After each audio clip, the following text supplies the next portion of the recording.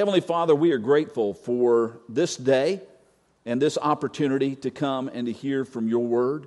And we pray, Lord, that you would speak, that it would not simply be my words, but, Lord, what people would hear is what your Spirit is telling them through your word.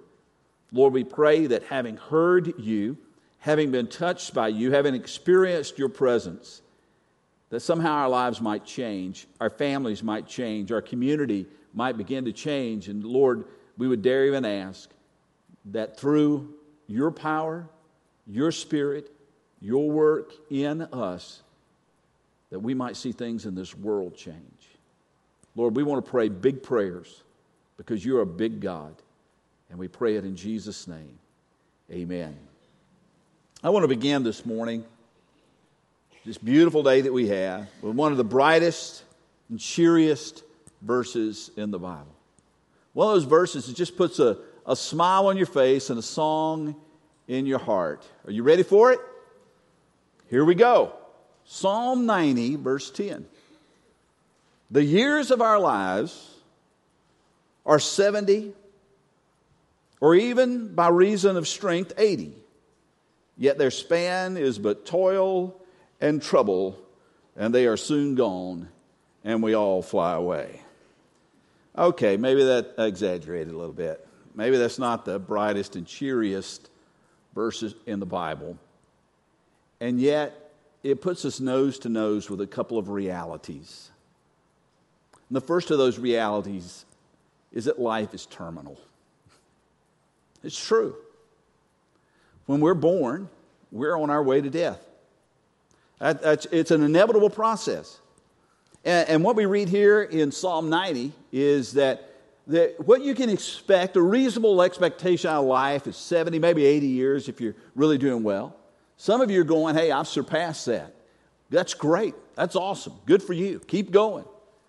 But we know that a great many people don't make it to 70. My dad died at 52 years old. I've lived 4 years longer than my dad, which absolutely blows my mind.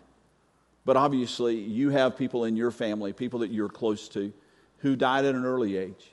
And unfortunately, one of the earliest funerals I had to do was a graveside service for a child that was stillborn. And so we recognize that death is this very often unwelcomed part of life, but it is part of life. It is part of that life cycle. Now, listen, my kids did not appreciate it when we had a pet died and I sang The Circle of Life. Okay, my kids didn't appreciate that very much. They thought it was a little on the insensitive side, but it is part of life. And we need to expect it and plan for it. And so we're confronted with that truth here in Psalm 90. But we're also confronted with another truth that may be less cheery than the first one. And that is that life is tough. Full of toil and hardship and trouble. Even Jesus said, in this world you will have trouble. And so we look at it and we go, man, Jimmy, you're starting off with a bang this morning. I was feeling pretty good until we got to the sermon and read this kind of stuff. You're saying I'm going to die, and before I die, things are going to get tough. Well, that's life. That's the truth of it. That is life. But that's not the way it started. If you were to go all the way back this afternoon, I'd encourage you to do it. Maybe spend a little while in Genesis chapters 1 and 2. But if you were to go back into Genesis, what you would see is a God who is at work creating everything. And at the end of each day, after his creative work, we read that God took a look at it and he said, that's good. Some of you understand this. We get it in kind of a small version, but when we accomplish something, we sometimes will step back and go, you know what? That's good. That's good. Sometimes after mowing the grass, I just like to go stand at the window and look at a freshly mowed lawn. Now, I don't say, this is good. But I'm thinking that's the same kind of thing. And so God created, and he said, this is good. Now, on the sixth day, after creating man and woman, Adam and Eve, God not only said this is good, what did he say? This is very good. God looked at everything he made and he said, it's very good. Now, when we take a look at this and then we read Psalm 90, we go, what happened? Where is the disconnect here? What happened so that everything was good and very good, and then now where we live, man, you're going to die and it's going to be tough?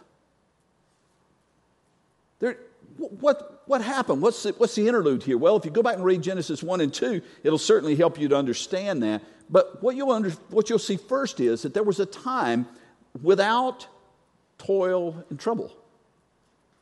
That there was a time without tears and sorrow. There was a time without cancer. There was a time without Alzheimer's. There was a time without diabetes. There was a time without trips to the emergency room or stays in the intensive care. There was a time without funerals. There was a time when all that was the reality. None of those things existed. There was a time when there was absolute peace between God and the humans that he created. In fact, it says that God would come and walk with Adam and Eve in the cool of the day. That's how close the relationship was. That's how peaceful everything was. This was perfection. This is the way God made it and shaped it and formed it. And what you read is that we broke it. Now you say, well, did I break it? It was broken, obviously, through Adam and Eve and their rebellion against God. But what have we been doing ever since? We too have been living in rebellion against God. Anytime that we put our wills ahead of God's will, we fall in the same trap. We live in that same rut that Adam and Eve lived in. It's a broken, fallen world, and unfortunately, in many ways, it's exactly what we have made of it. And yet, when we read in Genesis, when we go back and get a glimpse at what creation was, there's something in us that begins to percolate, a longing, a desire. We go, man, how I wish it could be like that again. How I wish I didn't have to wake up every morning with aches and pains. How I wish I didn't have to watch my brother, my sister, my mother, my father, my son, my daughter endure cancer or dementia or struggle daily with diabetes. How I wish that life were somehow different. And there's a longing in us, a desire that begins to well in us for that which was lost. I'm always the guy with buyer's remorse. I don't know about you. The last time I went to buy a vehicle, now it was a nice vehicle. It was good. It's better than I deserved for sure. But once my name got signed to that paper, the buyer's remorse hit immediately. And I longed for the time that I didn't owe that money. I longed for what was lost because I had just tied myself to something that was going to go with me for a few years. We look for those things that are lost. We long for those things that are lost. And the thing we long for most is for this broken world to be pieced back together by the same hands who made it to begin with. The peace that we talked about this morning at the lighting of the Advent candle. I hope these videos are helpful for you as you come to understand these biblical terms, because peace is not just an absence of war. It's everything fitting the way it ought to fit. And here, that's what we long for. That's what we look for. That's what we desire. We were made for that. And the good news is there's a promise that God will bring that to pass. And we were made for that too. We were made for an eternity with God in peace forever. If you've got your Bibles, you may want to look here, and we're going to look at 2 Corinthians chapter 5. 2 Corinthians chapter 5. And I hope it's right on your handout. My notes here have 1 Corinthians. That would be incorrect. It's 2 Corinthians chapter 5. And I want you to maybe put a marker here. Put your bulletin or something so you can come back and look at this in more detail later. But I want you to see the first couple of verses in 2 Corinthians chapter 5. And we see there, Paul writes, "For we know that if this tent, that is our earthly home, is destroyed." Now, when Paul's using this term tent, he's talking about our earthly existence, our lives. So he's comparing our lives to living in a tent. So we know that if this tent that is our earthly home is destroyed, we have a building from God, a house not made with hands, eternal in the heavens. For in this tent we groan, longing to put on our heavenly dwelling. So Paul says this life we live, it's like living in a tent. Now, I'm not much on camping. Some of you may really, really enjoy camping. Camping where you get a tent and you go off somewhere and you have to build a fire and you have to bring your water or go find your water, and you have to collect sticks and you have to do all this stuff, and then you have to go to bed with bears and raccoons pounding on your tent all night. I don't camp much, so that probably doesn't happen, but that's what I envision, okay? And you wake up in the morning and it's actually 58 degrees, but it feels like it's 30 because you've been sleeping outside all night. That's not my favorite thing to do. Some of you may love it. But here's the thing I do know about tent living. It's not designed to be permanent.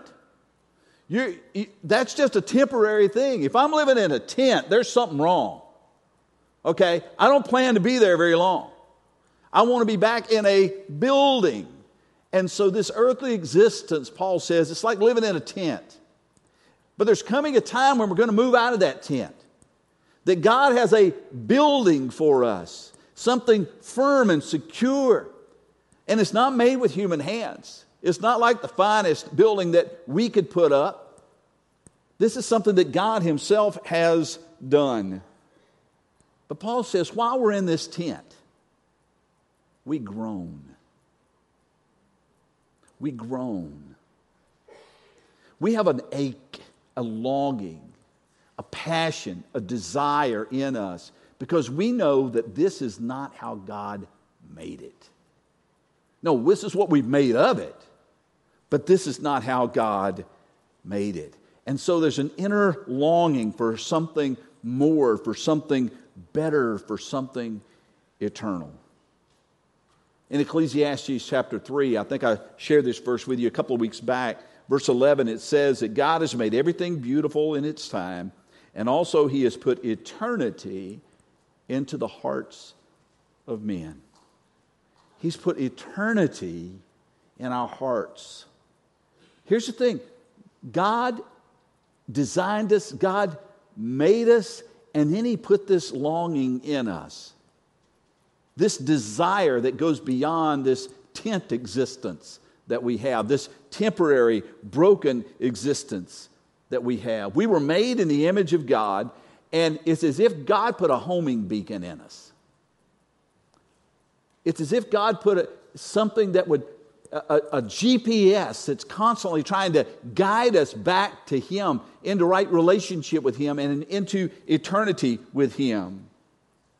A.W. Tozer, one of my favorite authors, put it this way: all within us cries for life and permanence, and everything around us reminds us of mortality and change.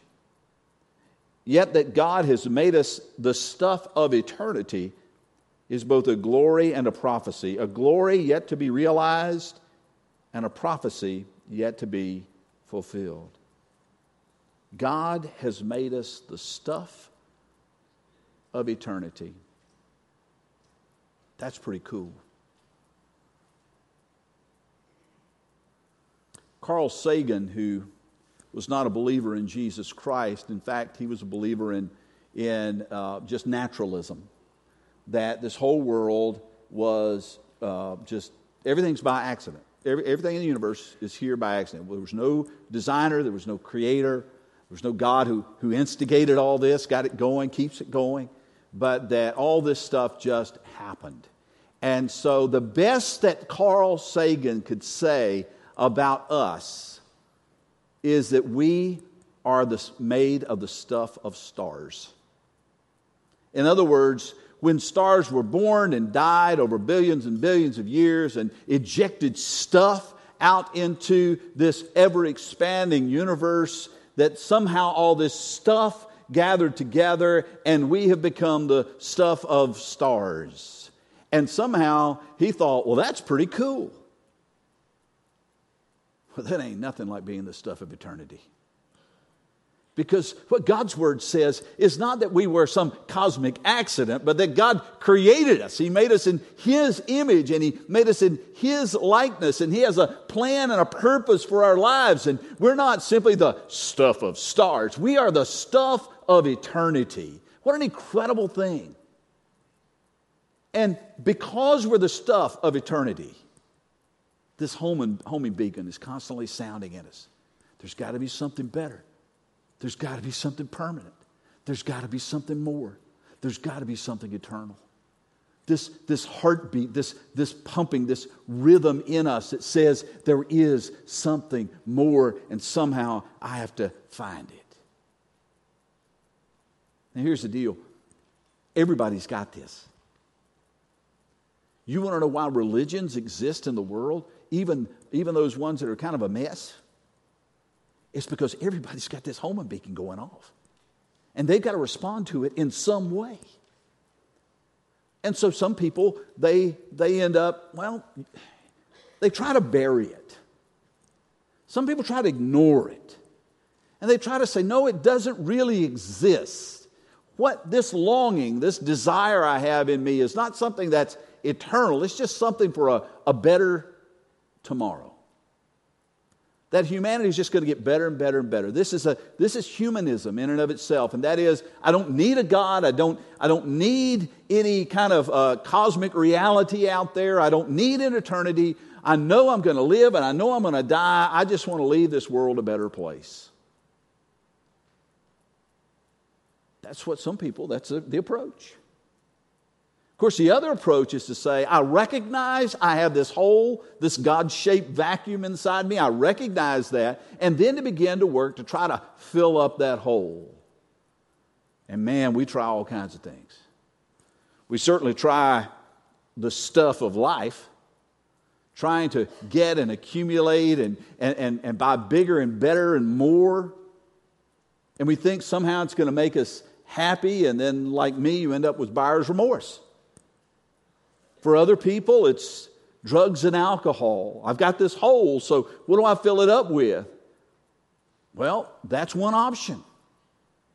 Another, some people try to use relationships or sexual intimacy and think that this is going to fill that hole in my life. For other people, it's religious observances. They think if I just do enough good stuff, do enough church stuff, do enough Muslim stuff, do enough Hindu stuff, do enough religious stuff, give enough money that somehow it's going to fill up that hole. They're looking for something. Anything that'll fill the hole, scratch the itch, satisfy the longing. I think I told you a number of years ago when I was much younger, my dad, he was a police officer, and he always had off on Thursdays, and the thing he liked to do was to go fishing. Well, one summer, I was off, and I didn't have anything to do, and my dad took me with him, went out fishing. We just went out into the Sound off North Carolina a little bit, and everything was okay until the wind started blowing, and it got really, really, really rough. And I just, it was like riding a roller coaster that never ended, and just up and down and up and down. And the breakfast that I had, I lost. I was just in absolute misery. My dad had mercy on me. He took me back to shore. And then, like any good father, he went back out. He left me there with about $5 and the truck, and that's all I had. And I couldn't go anywhere because I couldn't drive at the time, and so I just stayed and waited all day. And so I got thirsty because I'd gotten a little dehydrated because of what had happened out in the boat. And so I went into this little store that was right there, and I went in and I got a Pepsi because I prefer Pepsi over Coke. I'm from North Carolina. It comes naturally. So I got a Pepsi, and I drank a Pepsi, and it was only like a quarter at the time because this was way back when. And so I still had money, but it didn't satisfy my thirst. And so in a few minutes, I went back and I got another Pepsi. And I think I went through 3 or 4 Pepsis. And I realized this is not working. Why? Because what I needed was water. And I finally was able to get water, and it satisfied that thirst in me. And some of you here, let me go ahead and just be honest with you. You know what this restlessness, this thirst, this hunger, this longing is like because you live with it. And you've tried all kinds of things to fill that hole, to scratch that itch, to satisfy that thirst, that hunger. You've tried it. And today, one of the reasons you're here is because you realize that ain't work. It didn't work. The hole's still there. And I'm here to tell you this morning that there is only one who can fill that hole, and that is Jesus Christ. He is your only hope. He is my only hope. He satisfies that deepest longing and gives us what we talked about this morning. He gives us peace because He is the Prince of Peace. He brings us back together with God and reestablishes that broken relationship. And so some try to ignore the need, some try to fill the need with other things. C.S. Lewis wrote in Mere Christianity. This is a great little book. If you've not read Mere Christianity by C.S. Lewis, you get it pretty cheap on one of the ebook formats, or you can find it in most Christian bookstores or Amazon. It's a great little read. It's a short read, but it's a powerful little book. And in it, he wrote this: "If I find in myself a desire which no experience in this world can satisfy, the most probable explanation is that I was made for another world." He goes on, "If none of my earthly pleasures satisfy it, that does not prove that the universe is a fraud. Probably earthly pleasures were never meant to satisfy, but only to arouse, to suggest the real thing." This longing that God put in you was not put in you to frustrate you, but to whet your appetite for something that's coming.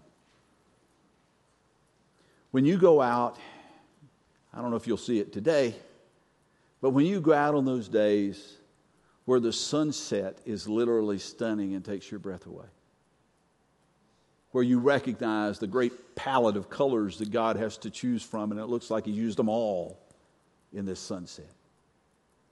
On those days where you're hungry and you sit down to a meal that truly satisfies, fills that hunger, physical hunger that you have in your stomach. On that day when you are hurting and lonely and someone comes up and embraces you in a warm hug. In that time where you're thirsty and you finally get that cool drink of water. Or maybe it's those times that you walk into a room and you feel completely at peace when you see a sleeping baby. All those touch at something within us, bring us a kind of a satisfaction, a small sense of this peace. And what Lewis is saying here is that they are a foretaste. That's just a small example of what is perfect and complete and still waits for us. It is meant to whet our appetite in order to prepare us for a great banquet. Every person lives with this inner longing. We want all this stuff that we see happening in the world. We want to see God set it all right. Therefore, when you hear the declaration of the angels of peace on earth, goodwill to men, that not only strikes a chord with us, that strikes a chord across the world. That's what we all want. It's what we all long for, because God has placed it in us. As we think about these things, let me share 3 truths with you this morning as we kind of bring it all together. And the first one is this: because God has placed this longing for eternity in each person, every person, we can have confidence in pointing people to the answer to their soul's longing and to the only one who can satisfy the hunger of every human heart, and that is Jesus. We don't start at ground zero. When we're telling other people about our Savior Jesus, we're speaking to a need they already have. Our aim is to help them realize and recognize that what they long for, what they're missing, is Jesus. The second truth is this: because God has placed this longing for eternity in each of us, we can trust that He fully intends to satisfy that longing on the day He takes us home. In other words, God has promised that He's not going to leave it like this forever. In Hinduism and in Buddhism, there's this concept of reincarnation. And that is that what I'm hoping is that my next life is going to be better than my former life, and that eventually I'll escape from this altogether and have a non-existence, and that'll be good. That's what I'm looking for. That's the kind of that way of thinking. That's not our fate. That's not what we're here for. We're not just hoping for things to get a little better in our next life. We're looking for things to be perfect. We're longing for things to be right. All that's broken in this world, we recognize that God has a plan to make it perfect again and invites us to join Him in that perfection. And if He's made the promise, He'll keep it. The third truth is this: because we have the hope of heaven and the promise of peace, we can and should live in that hope and live in that peace each day. In other words, we don't have to wait until we get there to start living like we belong there. We can begin to live now. Jesus prayed in the Lord's Prayer when He's taught His disciples to pray. Part of the prayer was, "Your kingdom come, your will be done on earth as it is in heaven." We don't have to wait for that. We can begin to live that. Even in this fallen world, we can begin to live in that truth even now. We read a little bit of 2 Corinthians 5. I'm going to wrap it up. I want to read a few more verses in 2 Corinthians chapter 5, verses 6 through 9. And it says this: "So we're always of good courage. We know that while we are at home in the body, we're away from the Lord, for we walk by faith and not by sight. Yes, we're of good courage, and we would rather be away from the body and at home with the Lord. So whether you are at home or away, we make it our aim to please Him." What's he saying?